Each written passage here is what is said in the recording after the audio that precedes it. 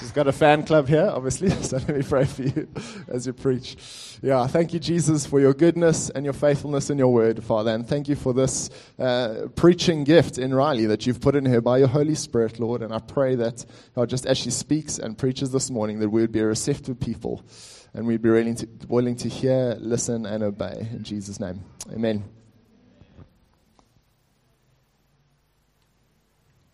All right, hopefully I'm on and you guys can hear me. Let's get myself adjusted here.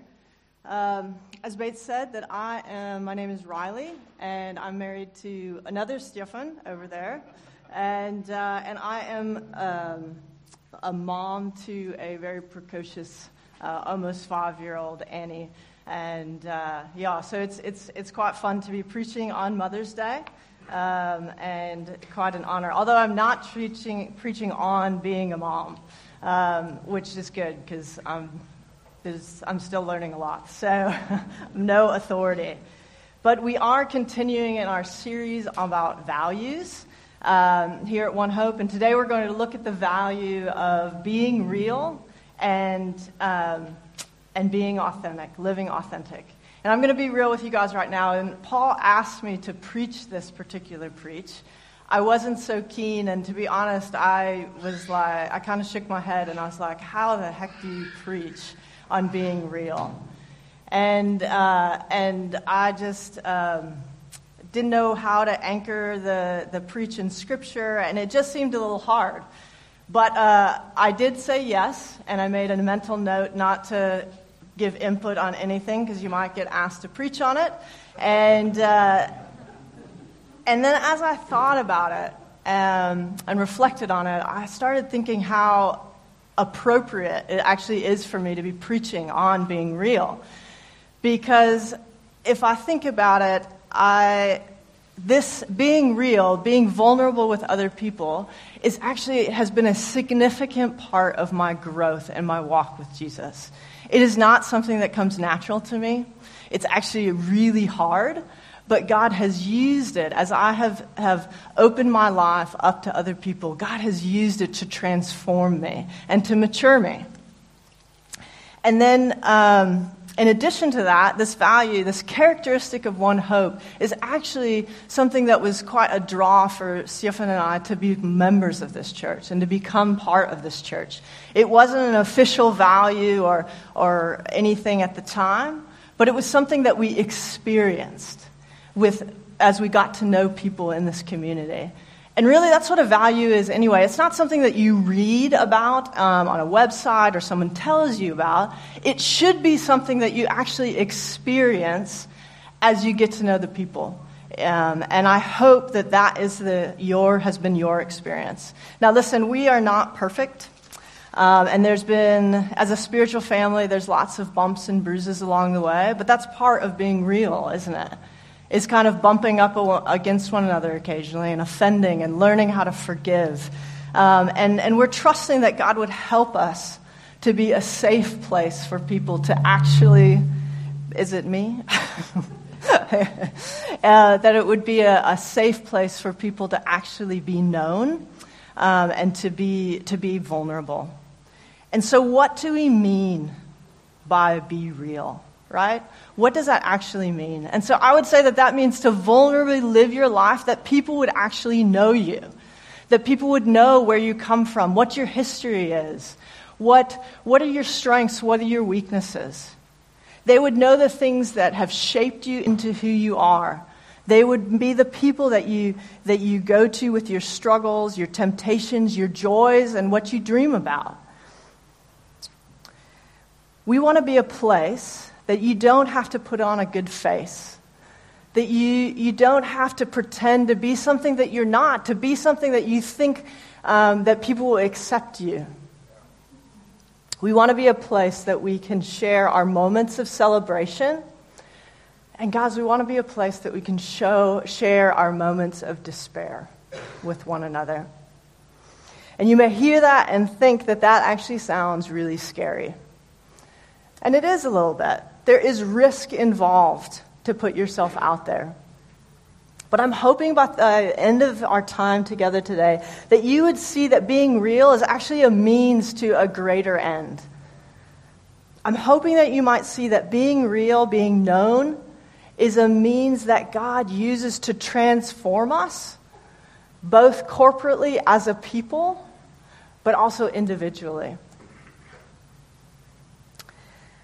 And this is where the Christian view of vulnerability and authenticity actually differs from the world around us.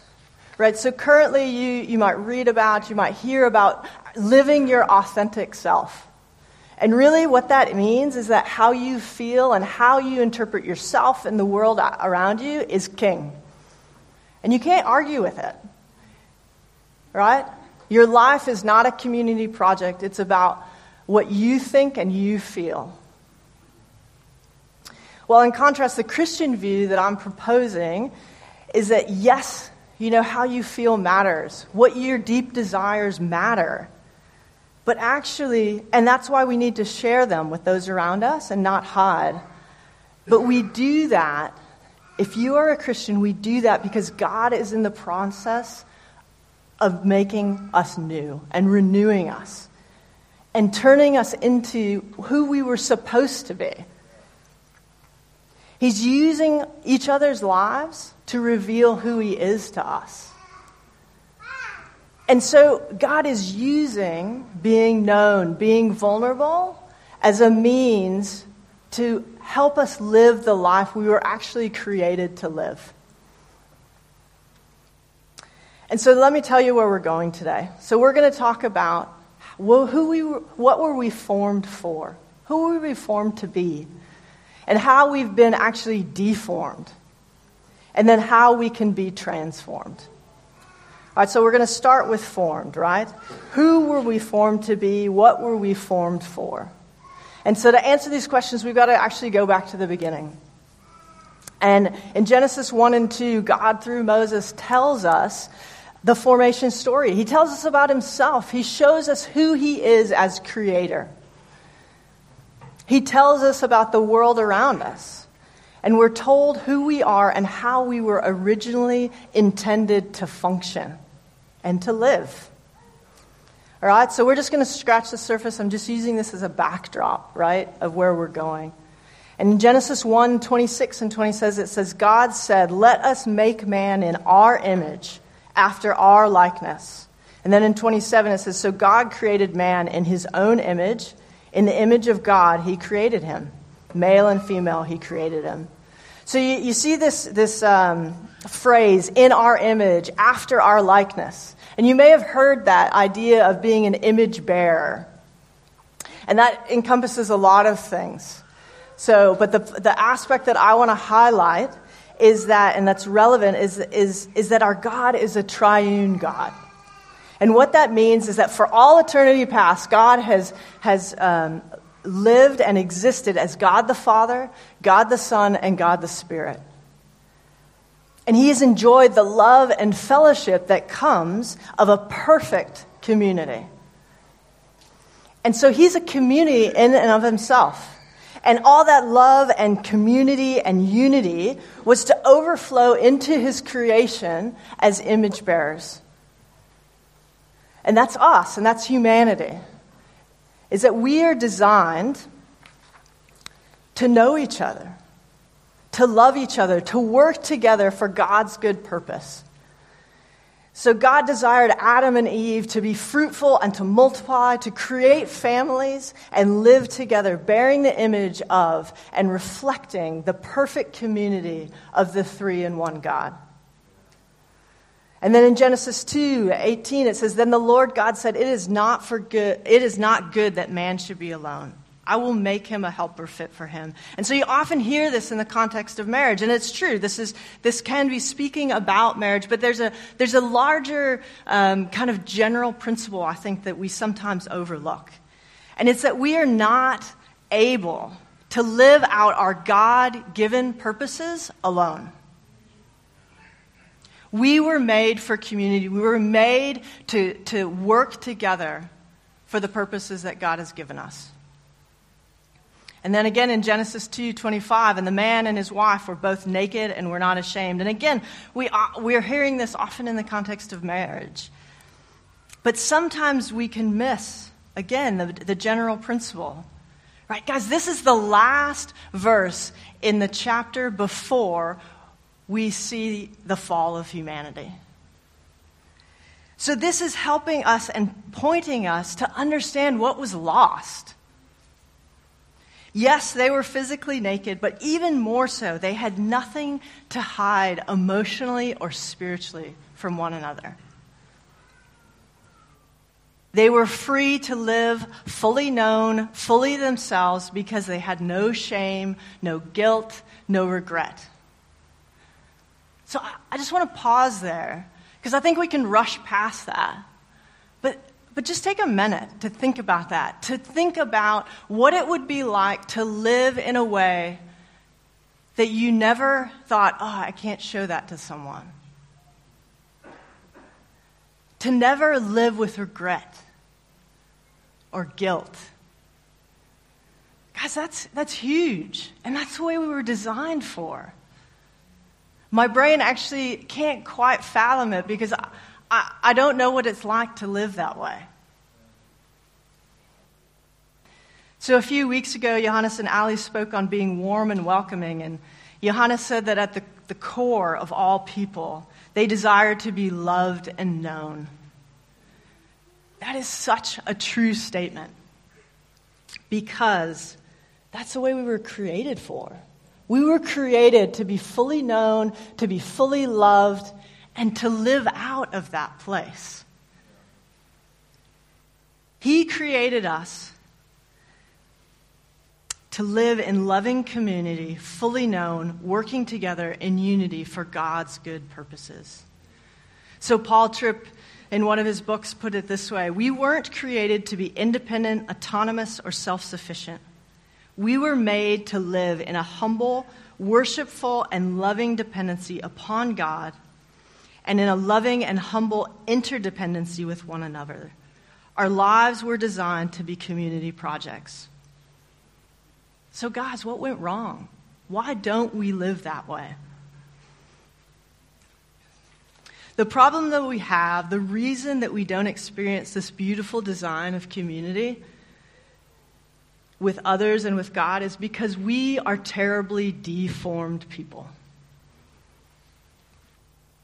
In Genesis 3, we see the serpent comes to deceive God's image bearers. God had told Adam and Eve one thing only, that they were prohibited from. They were not to eat from the tree of the knowledge of good and evil. The serpent comes and raises doubts in Eve's mind of the goodness of God, of his trustworthiness. And after a brief exchange, we see Eve give in to the temptation. So we're going to pick up in verse 6 in chapter 3, Genesis 3. So when the woman saw that the tree was good for food, and that it was a delight in the eyes, and that the tree was to be desired to make one wise, she took of its fruit and ate, and she also gave some to her husband who was with her, and he ate. Then the eyes of both were opened, and they knew that they were naked. Right? It goes back to that verse, just seven verses before, that God highlighted that they were naked and unashamed. And they sewed fig leaves together and made themselves loincloths. All right, so that God came to them. And what did they do? They hid themselves from the presence of the Lord God among the trees of the garden. And then God pursued them, and he called the man, and he said to him, "Where are you?" And he said, "I heard the sound of you in the garden, and I was afraid, because I was naked, and I hid myself." You know, God said, Who told you that you were naked? Have you eaten of the tree of which I commanded you not to eat? The man said, "The woman whom you gave to me." Then the Lord God said to the woman, "What is this that you have done?" And the woman said, "No, it was the serpent. He deceived me." So you may be familiar with this story, right? But it's possible that you've never actually thought through the implications of it. We often think of this story and we think, oh yeah, this is the story that sin entered the world, that broke the world.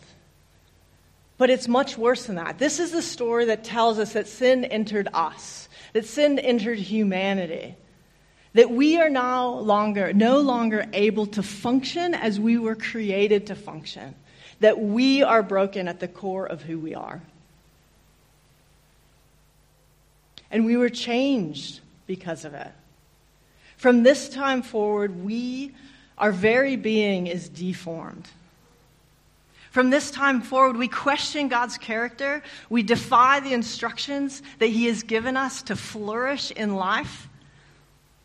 And although we want to choose our own way, and that's the desire that we have, there's an underlying feeling of guilt and shame that comes with that. From this time forward, our default is to hide from one another, to cover ourselves, to pretend to be or to feel the way that we think is acceptable. We desire to get approval from others instead of God, the God who made us. And from this time forward, we tend to see others as adversaries instead of allies. Right? Look how immediately Adam is like pointing the finger at Eve, and then Eve is looking at the serpent. Because of this trust of God and others and the desire to hide our true selves, we choose independence, autonomy, and self-reliance. We convince ourselves that we don't need God or anyone else. And often, and this can kind of manifest itself in two different ways. Sometimes we can get a bravado and a real pride that says, you know what, I don't need anyone. I don't need you. I can do the life on my own. And then often we can feel shame because we look around and we think that we should be strong enough to take life on our own. But we know deep down that we're not. And so we feel guilty for that. We feel ashamed for that. And we can feel like we're going to be a burden to other people. And so we don't. And we hold everything in. And so there's a lot of ways that this plays its way out. But currently what we see is really a privatization of our lives. Our lives become privatized silos, only casually grazing other people as we interact. Even our faith becomes privatized. The idea of me and Jesus, not needing to be a part of a broader local body. And when we do become a part of our church, sometimes our relationships become stay at a very surface level. And we hold in our struggles, hiding our weaknesses, not asking for help, not asking for the help and encouragement we were actually designed for. And we can often become offended when people do point out a weakness or a way that we've wronged them. Is it any wonder that we're currently living in a time when experience of loneliness is skyrocketing? Guys, we long to be loved and known, even if we don't realize it. We weren't made for privatization. We weren't designed to live these siloed individual lives. We were made for so much more. And so is there any hope? Well, the wonderful news about the Christian message, about the gospel, is that there is always hope. And thankfully, the story of the world didn't end at Genesis 3. So through the life, death, and resurrection of Christ, God is making all things new, and He's working for transformation. Through Jesus, we have forgiveness of sins. We are made right with God, and so we can boldly come into relationship with God without any guilt or shame. We can see God as our good Father. Right? And this is at the core of the gospel, but it doesn't actually stop there. God is also working through the power of the Holy Spirit to transform each of us that puts our faith in Christ into the image of Christ. But this is often where we stop. And again, I suspect that this is because of our bent towards individualism and independence.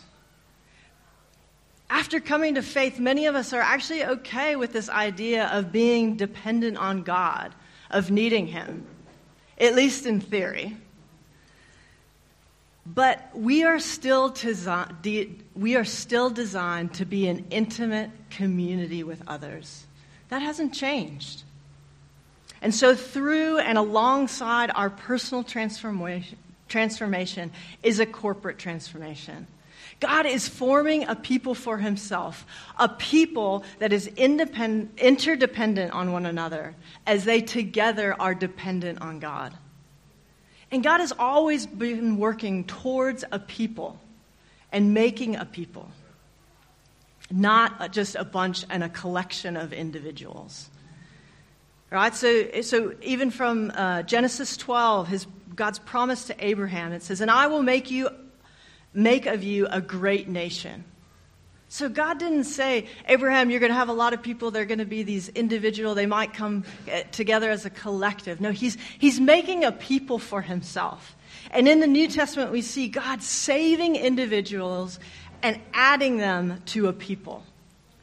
So in Titus 2 says that Jesus Christ, who gave Himself for us to redeem us from all lawlessness and to purify for Himself a people for His own possession.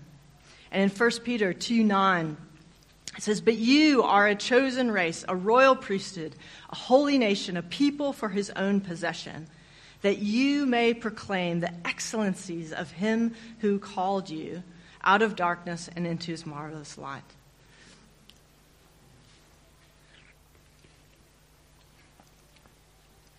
So what does this have to do with being real? Right? So being real, living vulnerably, and sharing our lives with one another, I'm convinced that it is a means that God uses to transform us from independent, individual people into His people who together image God to the world. And so you're not going to find, if you look through the Bible, you're not going to find a verse that commands you to be real with one another. But throughout the New Testament, we are given instructions over and over again how to live in unity as a community, how to interact and treat each other, how to not treat each other, how to become the people of God. You know, you may have heard a lot of these passages. They're often referred to as the one another passages. And there are about 59 passages that explicitly use the phrase one another and many other commands on how to treat brothers and sisters in Christ. Guys, and as I thought about it, I don't see how we can genuinely live out these instructions without living vulnerable with one another. Guys, how do we forgive one another if we don't get close enough to offend? How do we live out all these things that God has given us instructions if we're just kind of casually in each other's lives? If you're not willing to share your life, how can you get the encouragement that you need? And so don't worry, we're not going to go through all 59. But I do want to highlight a few just to kind of help us see how God is calling us to live vulnerable lives with one another. But I also want to show you that it's also for your good. And it's for your growth into Christ's image. The benefit of genuinely living out the one another passages and sharing your lives is both communal and individual transformation. And so the first one that I want to look at is that we're told to love one another. So in John 13:34, it says, "A new command I give to you, that you love one another just as I have loved you. You also are to love one another." And then later in John 15, "This is my command, that you love one another as I have loved you." So about a third of the one another passages are instructions to love one another. And it makes sense that God would emphasize this one so much. Because as I've said, being loved is fundamental. It's a fundamental need and desire that we have. Guys, we were made to love and to be loved. And it is possible to give and receive love if someone doesn't know you and doesn't know you well. I've experienced love from people that don't know me well, and I hope that I've given love to people that I don't know. But there is something about receiving love given by someone that truly knows you. Right? They know where you have fallen and where you continue to fall short. They know the ways that you've offended them in the past. And they know where you're weak. They know the areas of your life that in a lot of ways may not seem lovable. There's something about being known and still loved that meets a fundamental need. So many of us have lived with a fear that if people only knew that about me, they wouldn't love me. And so we need it. There's a depth to this kind of love. And it in a small ways, it reflects Jesus' love for us. Right? So notice in these two verses that it says, love one another as I have loved you. And we often focus on the sacrificial love of Jesus, and that is true, and that's the emphasis of this. But as I was kind of thinking about it and reflecting on it, I started thinking about the fact that Jesus knows me fully, and he knows you fully, and he loves us. And I'm wondering if maybe that is actually a way that we can love like Jesus, is that we can choose to love someone even though we know the ways that they fall short, the ways that they have offended us.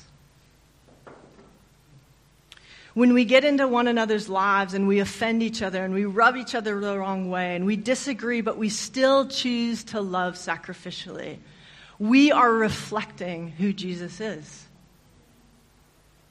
And I need that in my life. I need people to love me that way. I need people to know me and to love me even though they know my worst. Because it points me to Jesus. And it reminds me that he loves me so much more. And he knows me more.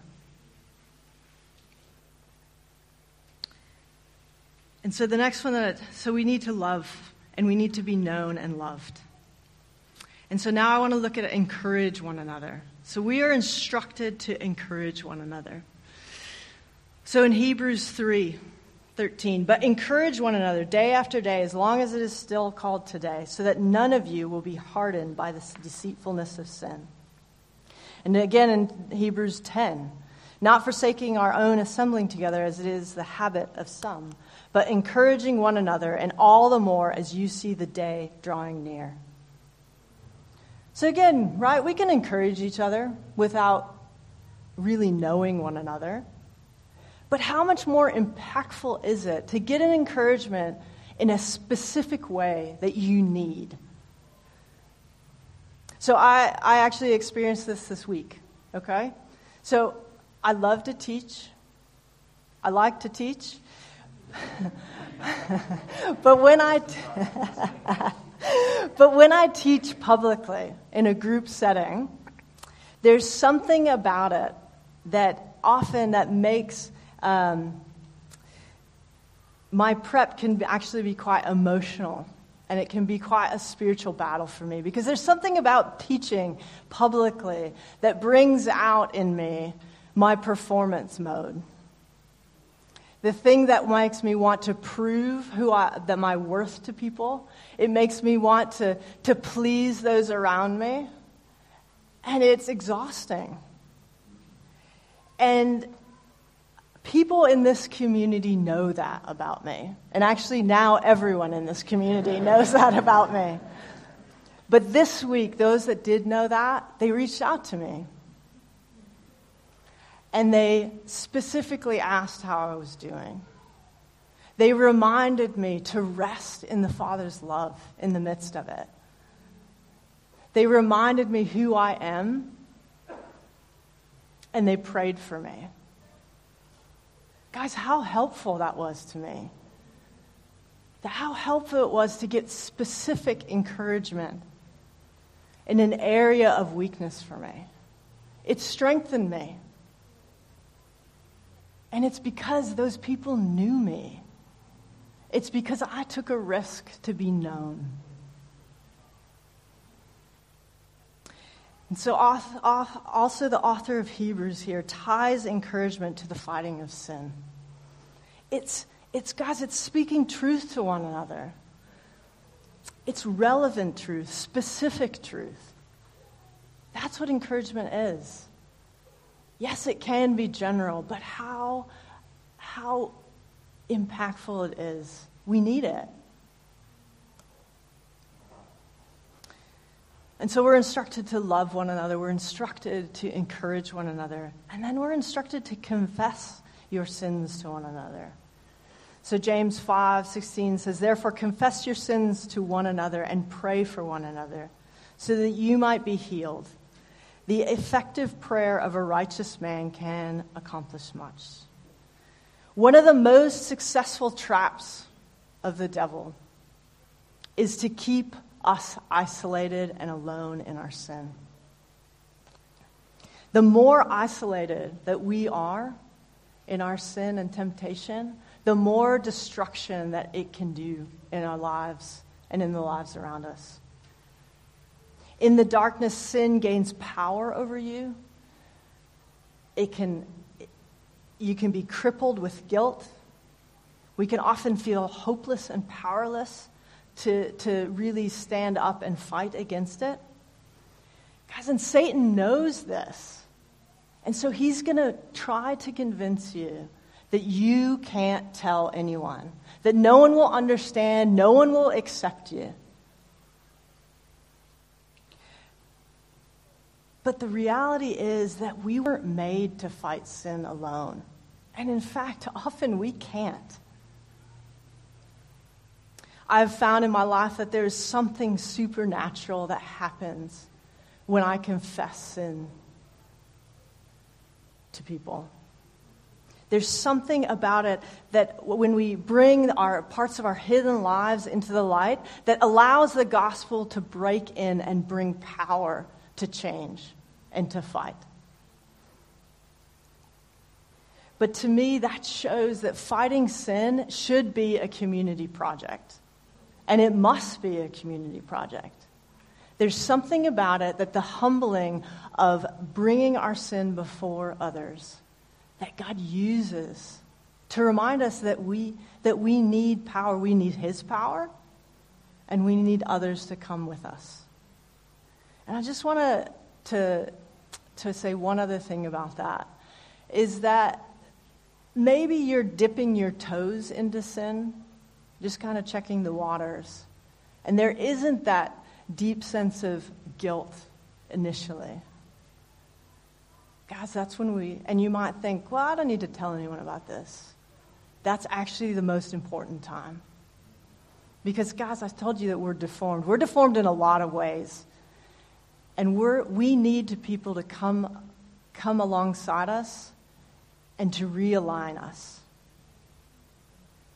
And so even if you're not feeling that conviction, guys, that even more so, you need people to come alongside of you, to challenge you, to help you align with God's word.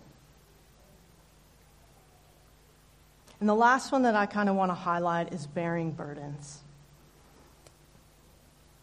So in Galatians 6:2, bear one another's burdens and so fulfill the law of Christ.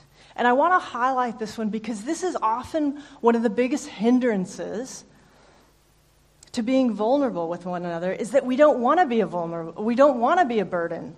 We don't want people to worry about us, to be a burden with our problems or our emotions. Paul is clear here, though, that individual burdens are meant to be carried